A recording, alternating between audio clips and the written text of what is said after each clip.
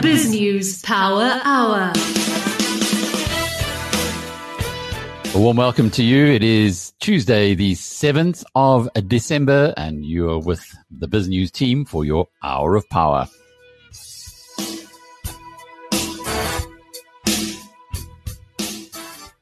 Well, it might be heading towards the middle of December, but there's no shortage of news at the moment, certainly on the BizNews community, on our various platforms. Lots of discussions about mandatory vaccines. Should they happen? Shouldn't they happen? There is plenty to go and read about there. You've almost got as much in the comments, commentary underneath the stories as there are in the stories themselves, but that's keeping everybody entertained and occupied. Coming up in the program tonight, after we've spoken with got the feedback from the Financial Times of London, our partner in the UK, we will then be hearing from Stephen Nathan, the founder of 10X and formerly top-rated analyst on the JSE. And after that, Justin Rowe-Roberts has been busy today talking to, amongst others, Sean Peche, a South African who lives in London. Actually, has been there for 20 years. I visited him, Justin, when we were over there. He's married to a doctor. So hopefully the two of them, him and his wife, Marilyn, will come back to South Africa at some point in time. But he's certainly a great value from the vantage point that he has in London. And you had a good chat with him today. Always great to chat with Sean. He gives a global perspective. He's an ex-South African who runs his own asset management firm in the UK. He looks at American companies and companies specifically on the London Stock Exchange. He's really bullish on the UK going forward. He is skeptical on China, however, and he says that South African investors must bear caution when it comes to the likes of Naspers and Prosus. And talking about that, you had an interview with on the subject of Tencent, which is the reason why Naspers has had such a good ride for so long, a Chinese company reversing the flow, investing in a South African operation. Tell us about that. Very exciting. One of the challenger banks, Tyme Bank, their CEO, Tauriq Keraan, he joins me and we talk about their latest funding round, which includes Tencent taking a 70 million rand punt on Tyme Bank worth over 1 billion rand, how that money is going to be used for their expansion in South Africa and their overall expansion. Interestingly, Alec, he does say that they are starting to eat the lunch of the traditional banks in South Africa, and he says that there's a lot more stuff to come out of this space in the next few years. But isn't that interesting? We have, when you spoke to Corky Koyman about his best stock for 2022, he was looking at Capitec, who are definitely eating the lunch of its competitors. And now the challenger banks like Tyme Bank, with that $70 million that the Chinese are going to be putting, or Tencent's going to be putting in, makes them even better capitalized, even better positioned to continue on that quest. Exactly. I do think Capitec acts as one of these challenger banks in the sense that they've been very fintech driven. This is a global theme that's occurring with a lot of the challenger banks overseas. And from what Corky says is that Capitec, given their technology driven approach, still can take up a lot of market share. Interesting interviews coming up, and that's a little later in the program. We'll also be hearing from our colleague Linda van Tilburg, who's usually based in the UK as well, but is out here in South Africa at the moment. She's got a very interesting story that I'm sure you're going to enjoy. So stay with us for the next 60 minutes. Kicking off first, though, with the markets. BrightRock believes that with every change in life comes opportunity, and the markets aren't any different. The daily movement in the markets means change for us all, sometimes small, sometimes big. This daily market report is made just for you by BrightRock, the first ever needs-matched life insurance that changes as your life changes. Nadia Swart has got the news headlines for us today. Nadia? Investigations into the irregular 150 million rand digital vibes contract have so far yielded little results, as only 12 million rand has been repaid by those who benefited illegally. According to the Special Investigating Unit, approximately 22 million rand is contained in several bank accounts resulting from cash flows from the Digital Vibes Nedbank account. On Tuesday, SIU head advocate Andy Matibi and his senior management presented their investigations into the procurement of COVID-19 personal protective equipment and other related matters to Parliament's finance watchdog, SCOPA. Matibi told the committee that on the 17th of June 2021, The special tribunal granted the SIU an interim preservation order or interdict against Digital Vibes and 11 others for just over 22 million rand. He said, however, that thus far the SIU had only received just over 12 million rand from or on behalf of some of the respondents. As many travel restrictions remain in place, President Cyril Ramaphosa has again slammed the global North's attitude towards Southern African countries, saying that the calls he received after the bans were condescending and disrespectful. Ramaphosa noted that calls from Europe were effectively one way, with leaders telling him that the bans would remain in effect and that there was no option to give South Africa's accounts of events or make a case. While these countries make assurances about partnerships, he said that the travel bans show otherwise. The president said that European countries do not offer the same level of respect given to them. Parliament will decide on Tuesday whether or not the constitution should be amended to allow for land expropriation without compensation. A proposal to change the constitution was adopted 3 years ago, but the actual process needs to be accepted by a two-thirds majority in Parliament to take effect. Opposition parties have already stated that they will not support the motion, questioning whether the ANC will be able to gather enough support to execute its plans. The main question will be whether the wording of the change can appease the EFF, which has been at loggerheads with the ruling party. Justin, back to you for the market report. Thanks, Nods. The JSE All Share Index was strongly up at 72,600. In the currency markets, the rand was slightly weaker against all the major currencies, to 15 rand 97 cents to the dollar, 21 rand 16 cents to the pound, and 17 rand 95 cents to the euro. Gold is up at $1,782 an ounce. A Kruger rand will cost you around 30,000 rand. Brent crude is up at $75.10 a barrel, and Bitcoin is trading around the 800,000 rand level. In the financial news, Tyme Bank, the emerging lender backed by Patrice Motsepe's African Rainbow Capital, said it has completed a $180 million Series B capital raise, with Chinese tech giant Tencent and CDC Group, the UK's development finance institution, becoming new shareholders. Series B refers to a funding round after the initial capital raising for a startup, and in February, Tyme raised $110 million from private equity firm Apis Partners and JJ Holdings, which is one of the largest conglomerates in the Philippines. The $70 million from Tencent and CDC will enable Tyme Bank to use its digital infrastructure to accelerate the rollout of financial services to Tyme Bank's historic mass-market customer base, African Rainbow Capital Investments said in a statement. This daily market report was made just for you by BrightRock, the first ever needs-matched life insurance that changes as your life changes. Today is Tuesday, December 7th. And this is your FT News Briefing. There's a rally in the UK and EU markets for carbon allowances. Plus, academics want more data to find out further about the social harms that Facebook may be causing, but Facebook won't always cough it up. And as one academic said to me, the most shocking thing that came out of Frances Haugen's revelations were how much Facebook is able to hide. We'll talk about this with the FT's European technology correspondent, Madamita Murgia. I'm Mark Filipino, and here's the news you need. Carbon allowances traded on UK and EU markets were near a record high of more than £75 per tonne last week. The rally is due in part to the renewed focus on emissions after the big UN climate summit in Glasgow. The global energy crunch is also pushing up prices. Europe's gas shortage is prompting some energy producers to switch to coal, so they need to buy more allowances to offset the extra emissions they're creating. Prices have become so high, a mechanism has kicked in requiring UK lawmakers to decide whether they should intervene. The government says it'll make that decision by next Tuesday.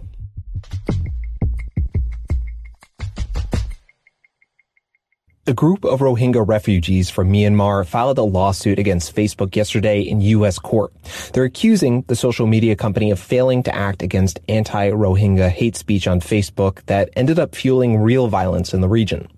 This lawsuit comes as Facebook is already facing a torrent of criticism about the harm its sites may be causing, ranging from violence to teen anxiety. Revelations by whistleblower Frances Haugen showed how much Facebook knows about these harms, and academics are trying to find out more.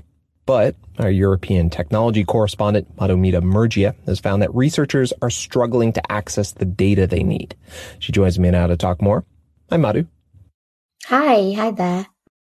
So Madhu, how did you come across this story? Yeah, so I had been reporting around, Frances Haugen's revelations, and in the course of that had spoken to a few different researchers, both academic, which means, sort of university affiliated, as well as researchers who are part of civil society groups, advocacy groups like Algorithm Watch or Global Witness.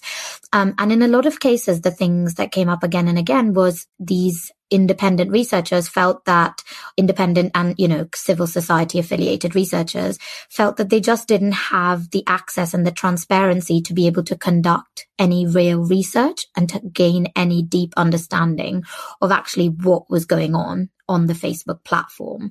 And so what it meant was that everybody was sort of beholden to Facebook to A, do the research, and then B, to communicate externally what that research had found.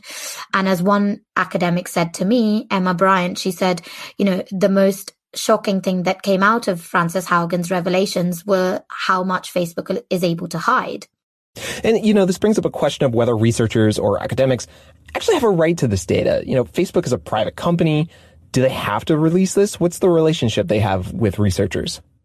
Yeah, you're right. It's complicated. It is a private platform, and there is no current regulation that would require them to do this. But it really comes down to social responsibility. And I think for a long time now, since the 2016 election, since the revelations from Cambridge Analytica, which was this controversy where a political consultancy was able to access the Facebook data of millions of users. These controversies have shown that there are harms being facilitated, if not sort of perpetrated, by how content moves around on Facebook's platforms. And because it's such a huge scale at which this happens, billions of people are touched by these algorithms, billions of people are using Facebook and Instagram, it becomes a matter of public health, really. And this becomes a question that sociologists, psychologists, political scientists, all types of researchers want to answer these questions and understand more. Now, has Facebook acknowledged the problem, and has it responded to the complaints by researchers? Yeah, so I think Facebook, having spoken to them, do accept that they need to have academic research being done in the space of misinformation, for example, political manipulation. They fund research in these areas. They haven't been sort of resisting it openly. And so, yes, they do provide certain levels of access. They have an API that they've just released, which means it's a way for researchers to plug in and access certain types of data. So they have been trying to do this, but the allegations really have been they still control a lot of the process and make it really difficult for academics to answer the questions they want. So it's just basically them deciding what data to provide and them deciding what questions can be answered. So rather than it being kind of a free flow exchange of ideas, academics feel restricted. Now, to be clear, Madhu, right now there's really nothing anyone can do to force Facebook to hand over data, right? No, unless there's a mandated access, and if that access is not given, there's some sort of consequence, then really nothing will change. But I think it's much clearer to everybody now that there is a need for independent research. There is regulation now being written both in Europe and being proposed in the US as well to mandate access to researchers. Madhumita Murgia is the FT's European technology correspondent. Thanks, Madhu. Thank you.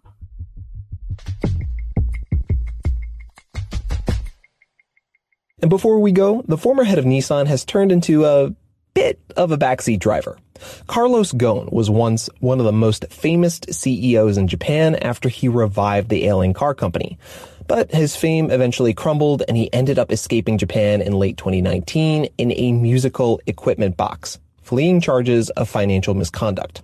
Now he lives in exile in Lebanon, and he issues tirades over Zoom against Nissan's management. In a recent one, he called the company's multi-billion-dollar plan to take on Tesla with electric vehicles visionless.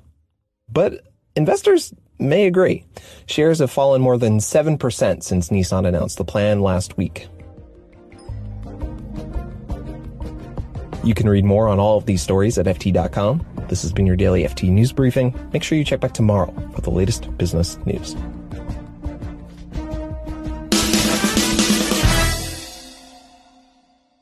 no one just buys a car. You may go to a dealership and consider all your options available in one place. Maybe I'll get a family sedan and customize it just the way I want it. I'm looking for safety features like airbags for the family, of course. So why should investing be any different? Glacier by Sanlam's investment platform offers you the widest choice of local and global funds from different fund managers that you can mix and match all in one place. And it lets you customize your investment exactly the way you want it. So you can enjoy your life exactly the way you want to. Ask your financial advisor why you're not with Glacier. Glacier Financial Solutions and Sanlam Life Insurance are licensed financial services providers. Stephen Nathan, good to be seeing you again. There's a heck of a lot going on in the news at the moment. Let's start off with the most controversial subject, and it certainly is when you have a look at what the BizNews tribe are consuming, to do with mandatory vaccines. Now, today we heard that MTN are going to be mandating vaccines, and I guess if you feel that strongly about it and you think that vaccines should not, or jabs shouldn't be forced on you, you might move your account across. Is this something that investors should be paying any attention to? I think investors are paying close attention to vaccine rates and the potential for mandatory vaccinations, I guess, starting with the government. But I think, Alec, that the evidence shows that countries with higher vaccine rates, higher vaccination rates, have had better economic progress. They've recovered quickly. Much quicker than countries with low vaccination rates, and generally they're doing better. A lot of these countries, their GDP is higher than what it was before COVID. So I think in general, investors would say that higher vaccination rates, whether it's driven by government or by the private sector, is better because it is linked to stronger economic growth, and that's much better for companies, their profits. At a company level. Within a company, you've got different stakeholders. So, if you look at, are you protecting your staff or are you protecting your customers? And if you've got happy staff, hopefully you'll have happy customers. I think you're right to say that if someone's strongly against vaccinations, then they might say, and I'm an MTN customer, I might say, well, I'm not happy with that. I'm going to move to, let's say, Vodacom or Cell C. But I think at the same token, if Vodacom and Cell C don't enforce that, then people that are strongly pro-vaccination rates, vaccinations might say, well, I'm going to move away from them because, the company doesn't reflect my personal views and, I might go the other way. So I think there will be some customers who do that, but I think that they'll probably balance each other out. I don't think there'll be any material swing one way or the other. And I do think that more businesses will go into the mandatory vaccination camp. It is interesting on a broader perspective with Omicron when it first came out, because it is so easy to pass it on, and also to pass it on to vaccinated or previously vaccinated people, that the stock market took a bit of a knock. There was a flight to quality. The dollar was strong. We saw the rand going way above 16 against the dollar. But now that it appears as though, yes, it might be more easily transmissible, but it does seem to be less or lower mortality or less serious illness from it, that the markets are picking up their head again. Is this a rational response? Well, it's difficult to understand, the markets, because the markets also take a very short-term view. And it's often that you want to, if you're going to panic first. And when you do see some negative news, like a new variant that could, result in, lockdowns and then, less travel and less, commerce globally, then you're going to see a potential negative reaction. But I think it's very short term. And I think markets are a little bit concerned, as they should be, because prices are at elevated levels, valuations are at elevated levels. So a lot of good news is in the market. And then when you get a negative surprise in a good market, there's more room to react on the downside. And there's other concerns, inflation. The global supply chain, I think, has been something that has been underplayed and sort of not as well understood by central banks. I think this issue of, is inflation more permanent or temporary? I think a lot of the central banks have said it's temporary, and it seems to be that it's actually not temporary. There's a there is some kind of structural change going on with inflation because of supply chain pressures. So you're just putting some more negative news in a frothy market. But as you said, the market did go down, and now it seems to be recovering because the variant seems like there's probably some good news coming out of it, because although it's more contagious, the hospitalization rate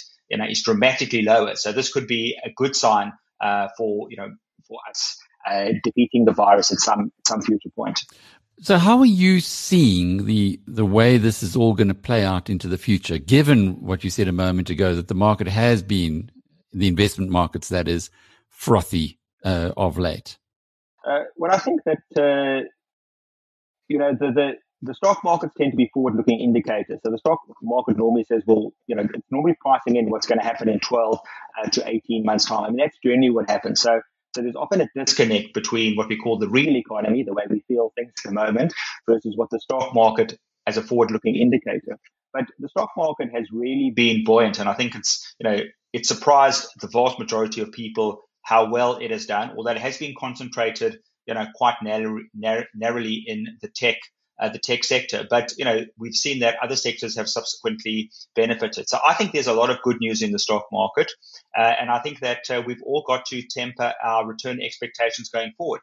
I tend to be a longer term investor, and what I'd say is, if you look at the next 10 years of returns compared to the last 10 years in the global equity market and the global bond market, where you've had phenomenal returns. You've had bond yields fall, so you've had good returns in bond markets, and you've had phenomenal returns from stock markets. I think it's highly unlikely you're going to see that the next 10 years are as good as the last 10 years. That doesn't mean you're not going to get decent returns, but I think there's a lot of expectations are very, very high, and I think there's more room to disappoint than to surprise on the upside.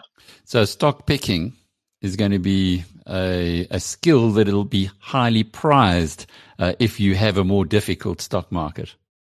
Listen, stock picking is always a highly prized skill, and kind of the important thing is to get the sectors right, because if you got sort of like the tech sector right, and then we're talking about platform companies, big software providers, that's the call you've got to make right. Whether you get, doesn't matter whether you pick you don't have to get the very best one, but if you picked, like the automotive sector as an example, then doesn't matter if you pick the best company, you would have done poorly. So what's really important is to try and get the sectors right. But that's also easier. It's always easier said than done. And once again, I'm a more sort of cautious investor, so I would go for the diversified, balanced view, because it's very difficult to see who those individual winners and losers are going to be. And then it tends to be very narrowly concentrated as well. There's a handful of companies that do well. And it's interesting if you look at a South African context. I mean, Richemont has done so well this year. It's kind of pulled the market, not quite single-handedly, but it's had an enormous impact. And over the last few years, Naspers would have done that, but it hasn't done that. It's been an underperformer. And, it's a lot of people would say, well, if Naspers underperforms, all you got to get right in South Africa is the Naspers call, and it never plays out quite as simply as that. Talking about Naspers, we do know that the way that Naspers' share price has risen is due to the investment that was made around the turn of the century in a company called Tencent, which is now one of the world's internet giants. Tencent seems to be repaying the favor by investing today more than R1 billion in a South African business, Tyme Bank.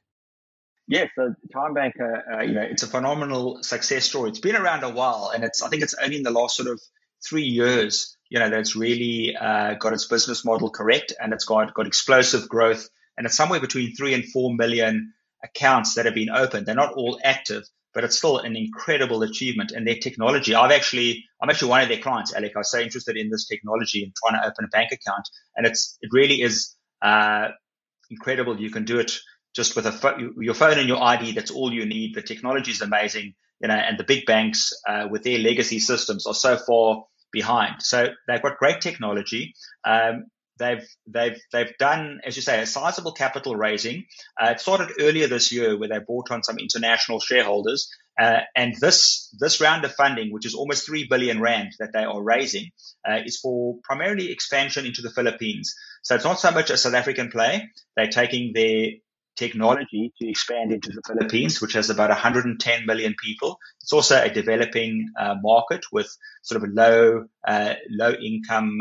incomes. But the difference between the Philippines and South Africa is that there's a much larger unbanked population in the Philippines because they haven't got a formal banking sector like we have in South Africa. So there's a lot more potential for them to acquire customers, first-time banking customers, using that technology. And that's a very exciting opportunity for someone like a Tencent.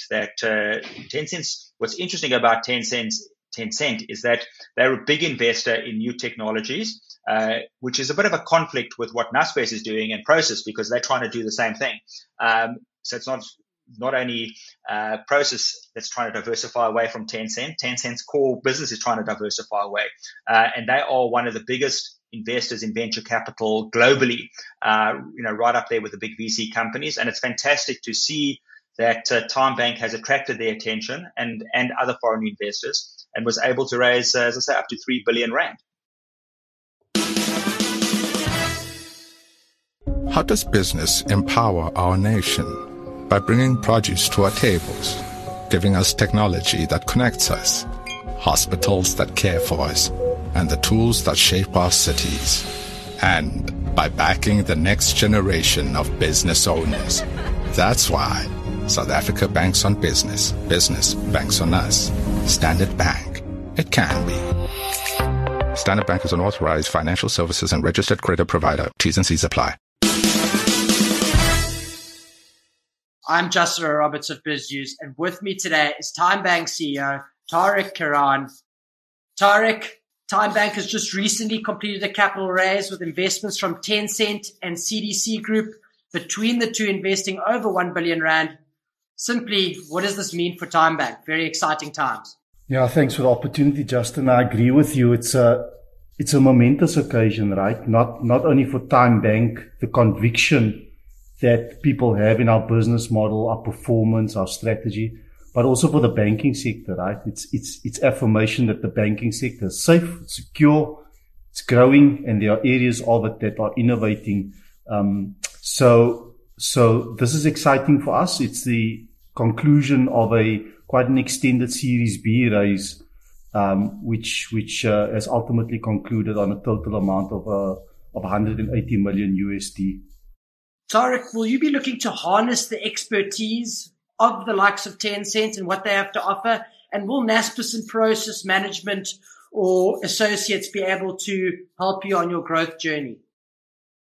Yeah, I think that's a great question, Justin.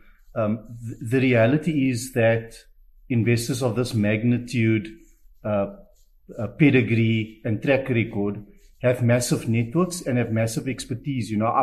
I've come to learn, Justin, that you just simply cannot study everything in the world, right? There's just more data over the last 12 months that there's been in the history of the existence of Earth. So the best way to learn is to actually study companies and then to start drawing parallels. And what better place to study and to gain those insights than from investors of this scale. So CDC has a stated strategy to invest in infrastructure, including digital infrastructure, that will allow it to reach underserved communities. And because what we've built at Tyme Bank is a completely scalable digital bank that services all segments, all demographics, and is able to service low-income segments very profitably, that whilst I cannot speak for our new investors, certainly from my experience of the process, that's been an appeal, and I think that's knowledge that we will harness. On the Tencent side of things, well, I think we're all familiar with that business, right? They are one of the world's leading fintech investors, one of the biggest companies in the world. So they have all these experiences, not only in digital businesses, but in digital banks as well, more recently. So that expertise, that ability to connect us with networks is invaluable over and above the capital. Let's quickly take a step back. How was 2021 with specific focus on performance and growth? Yeah, even if I take a step back, year prior COVID, we were on the verge of scaling our unsecured lending with alternative credit scoring, powering that proposition. We had just concluded a significant deal with the Zion Christian Church the month before level 5 lockdown started. And as a leadership team, we had to pivot and we had to demonstrate a level of resilience that we previously didn't need to. Now, I think that translated very well. So yes, it's true that we would have benefited from this global phenomena that you see, which is this organic digital adoption. So last year's financial results, we hit all our targets, including our revenue targets. We're still in the J curve, building up towards break even. And so there's more of what we're currently doing that's going to get us there.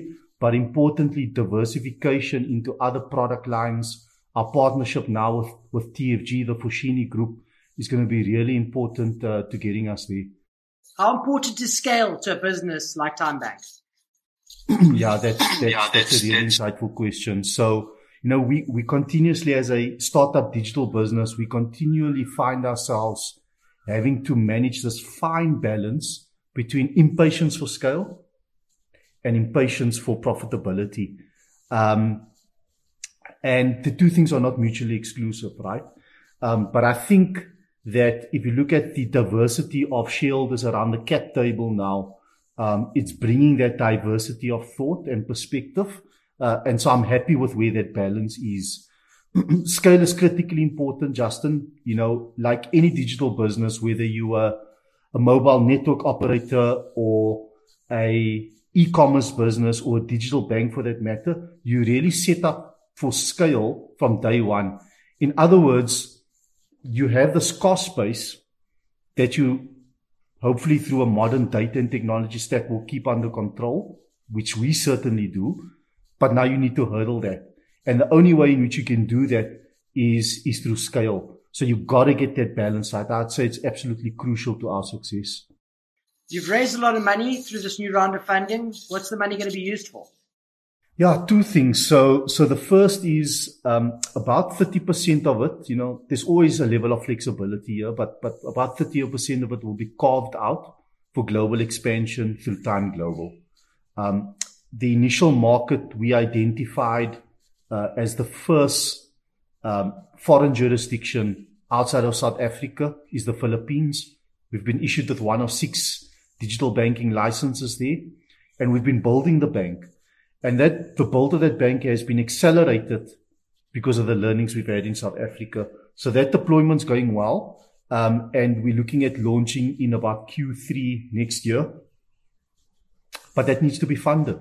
So that's one component. Locally in South Africa, we've largely been in market with savings and transactional banking. That proposition has been getting richer and richer with time. It's becoming fuller and fuller with time, and we've been making it a better experience for customers. To the extent that the proposition you see in market now is almost irrecognizable of what we had when we launched 2.5 years ago. So that will continue, right? You don't just build a bank once. You continuously rebuild the bank, so to speak. The other area, Justin, is new product development. So I mentioned buy now, pay later, more time, which is really important to us. We've seen that phenomena take real grip in other jurisdictions. We just saw a couple of months ago the Australian buy now, pay later business, Afterpay, getting bought by Stripe in what was almost a R500 billion transaction. That's one fintech buying another fintech. So, but scale's absolutely critical there.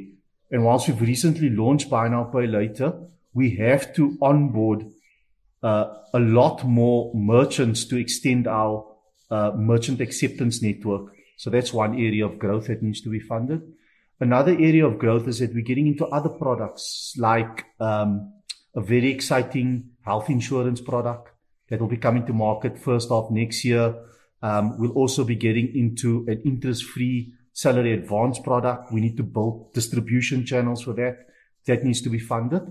And then the opportunity with TFG is massively exciting and it's enormous, right? So TFG not only have over 1 million loyalty customers, right? They have a very mature financial services business, and they have a rapidly growing e-commerce business. We're also looking to double our physical footprint. So in other words, our kiosk footprint that we have through the ZCC, Pick n Pay and Boxer currently through TFG. So this is massive expansion, both in the physical and in the digital worlds, and that needs to be funded.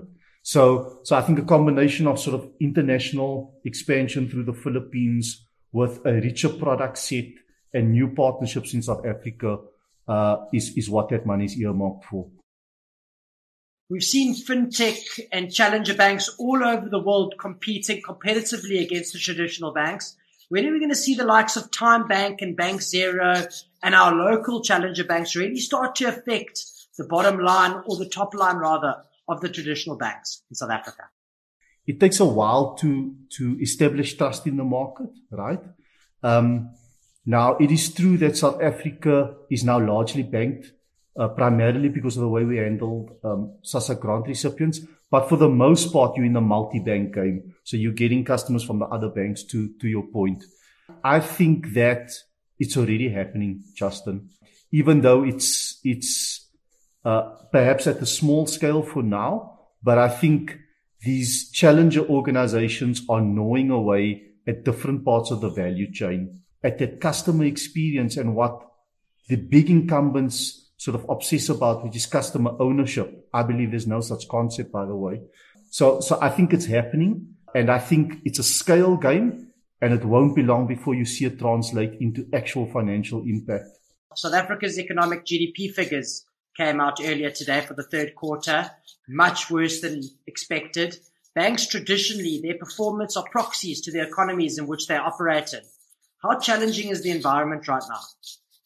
Yeah, Justin, quite frankly, I mean, the economic circumstances breaks my heart, right? It's really tough out there for consumers, for small businesses, as we all know. And you are right that banks' performances are closely correlated with macros.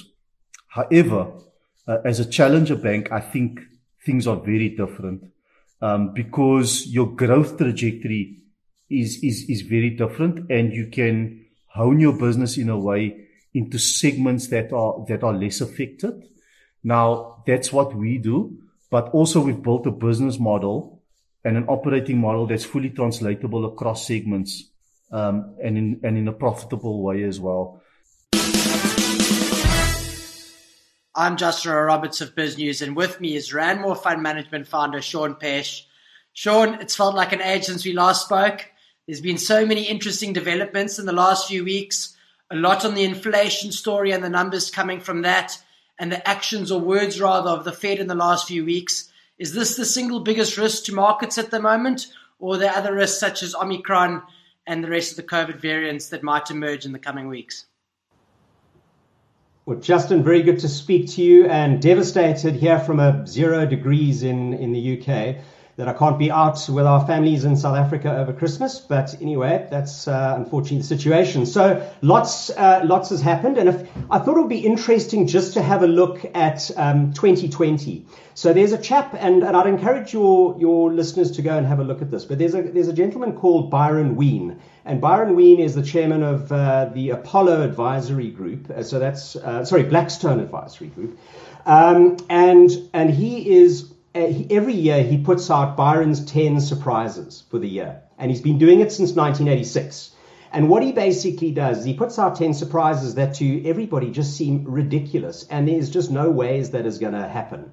But he's obviously been successful enough, and that so often what is unexpected happens that he still does it some 25 years later. Okay.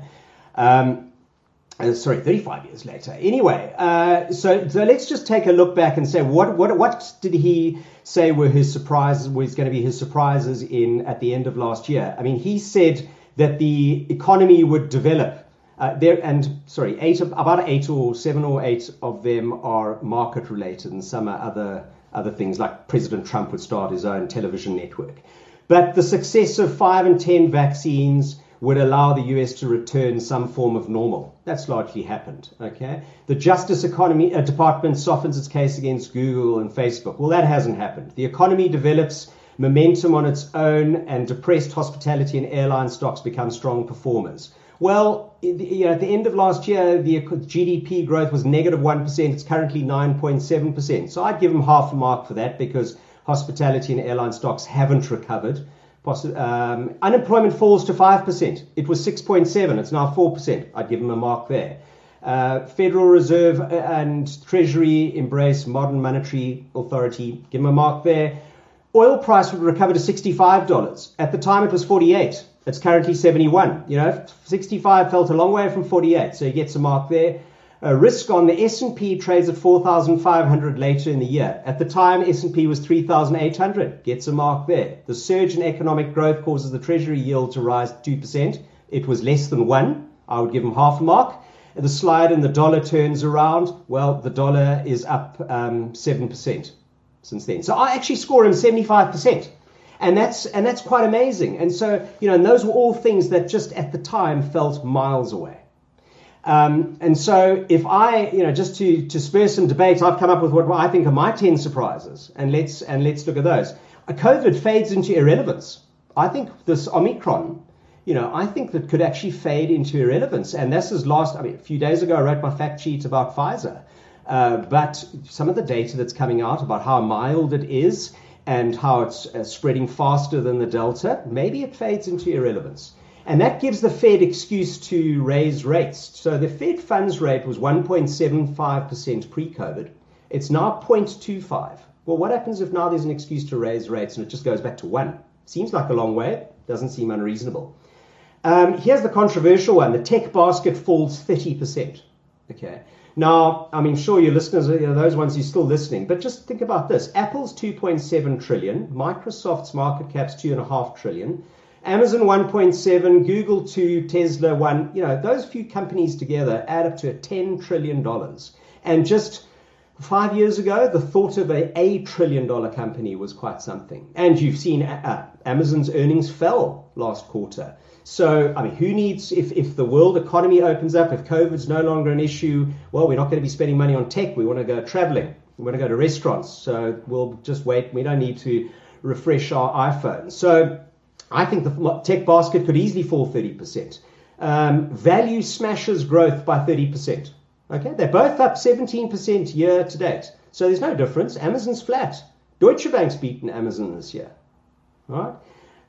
Small caps beat large caps. Small caps are up 12% year to date. Large caps are up 18%. I think next year small caps absolutely destroy large caps. All the money, that $10 trillion, if people start to scurry out of tech stocks, that $10 trillion has to find a home. And that's not going to go to zero, but even if you get $500 billion moving out, that's going to move the small caps. Europe beats the US. Who's thinking out there that the Europe is going to beat US? Well, Europe's only up 8.7. The US is up 21. This is this year. But for next year, I think Europe beats the US. I think Bitcoin bites the dust and falls 50. I think inflation actually falls because COVID fears dissipate. Some of these other commodity prices start to soften. And now that everybody is talking about inflation rising and the Fed's taken away transitory inflation, I think, could fall. The dollar falls 10% and oil price hits $100. So those would be my 10 surprises for next year.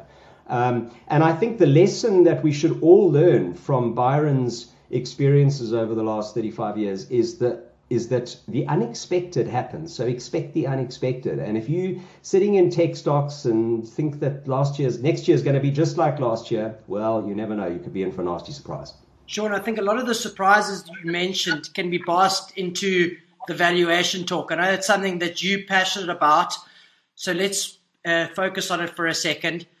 Sean, these are the cleverest guys on Wall Street. We get companies like Rivian that haven't produced a vehicle, yet demand a higher valuation than a British American tobacco. If we just step away from it for a second, take all the investment analysis out, how that could possibly work from a logical perspective, how Rivian demands a higher valuation than a company like a British American Tobacco. Are people like me and you crazy, or is the world just being turned upside down? What is happening right now? Well, it's been rampant speculation, and that is a result of very low interest rates. And it's a case of, what it's like. You go to a dinner party and you're hearing about everybody else making all the money on Bitcoin, and eventually you succumb to the greed. And so that's what's been happening, and it's always looking for the next story. So we missed Tesla. Great. Well, here's another company, Rivian. And then you get merchant bankers taking advantage of that. You've got derivatives. So you've got people sitting at home, new entrants in the market. They buying geared products in the form of options, and off you go. And so I think it's largely greed. But then what happens? I mean, let's just see who the casualties are. I mean, the market's only down a few percent from its highs, but people are wrongly positioned, including hedge funds. You look at the Goldman Sachs VIP index and some of the names in there. I don't even know what half of those companies do. And yet these are some of the most widely owned companies by some of the largest hedge funds in the world. And so the problem is it's in the chase to get performance fees. It's in the chase to do better than everybody else. Greed drives it, and greed has been facilitated by lower rates. But as soon as the party ends, and then you look down, I mean, you saw a company, DocuSign, fell 42% the other day. DocuSign. So yes, great product, that you can sign agreements electronically, but what's to stop Microsoft doing that, or Adobe, or Google, or any of these companies? But it's still worth 27 billion after falling 42%. So this is what happens when you have low rates. But the party is ending for many of those companies, Peloton and Zoom, and a lot of those stories that were last year's stories. People are still holding Zoom meetings. People are still pedaling on their Peloton bikes, but the prices ran too far. And so at the end of the day, it's what does a company earn and what is it worth? And that's what we're going to fall back to.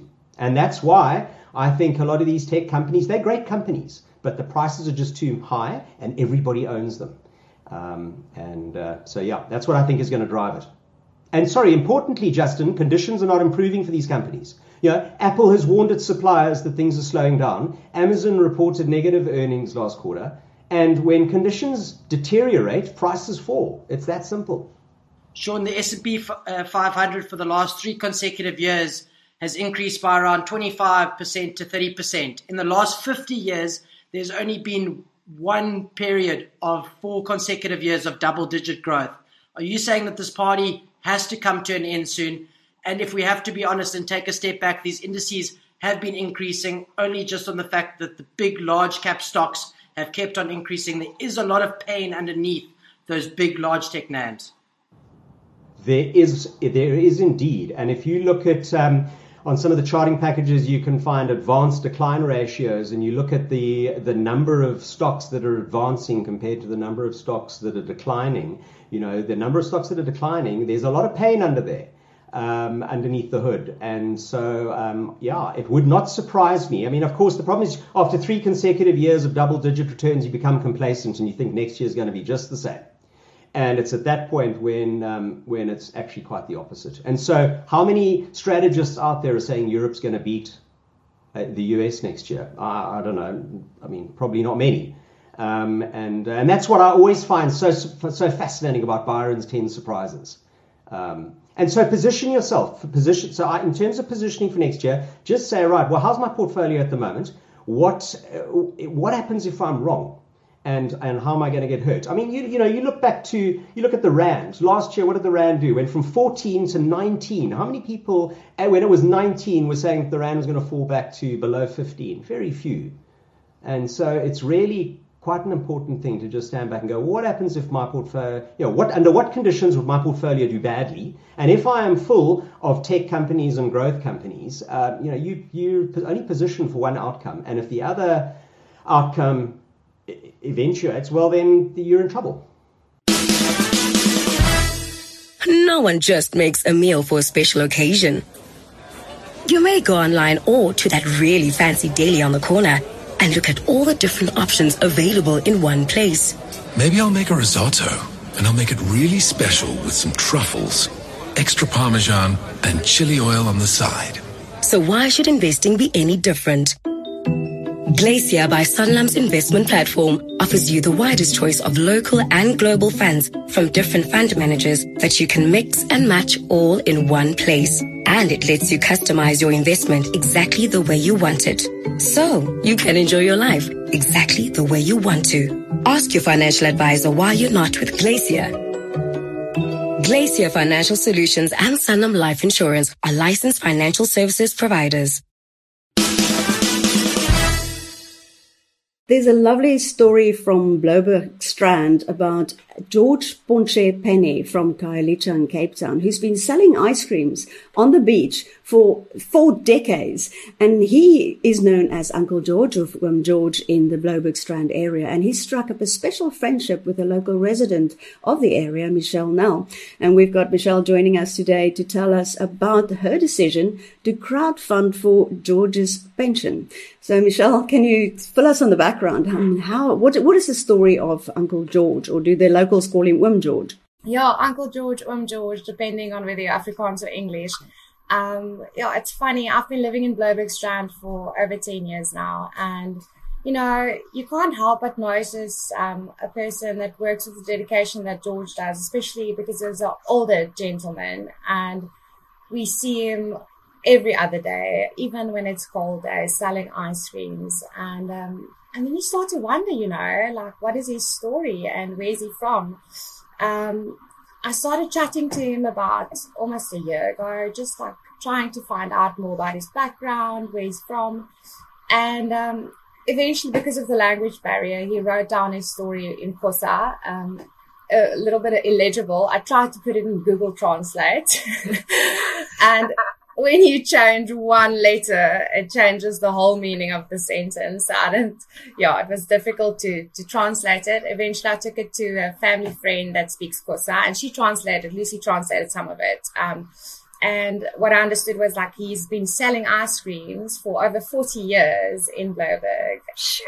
Yeah. So, and when I chatted to him, he said, like, he's coming from Khayelitsha every day. It was so interesting for me to see someone travel so far and, you know, selling an ice cream with the 10 Rand sign on his bicycle. For me, it was like, I couldn't make sense. Like, how is he even paying the fares if he's not selling enough ice creams in a day, you know? And, but nonetheless, he's always here.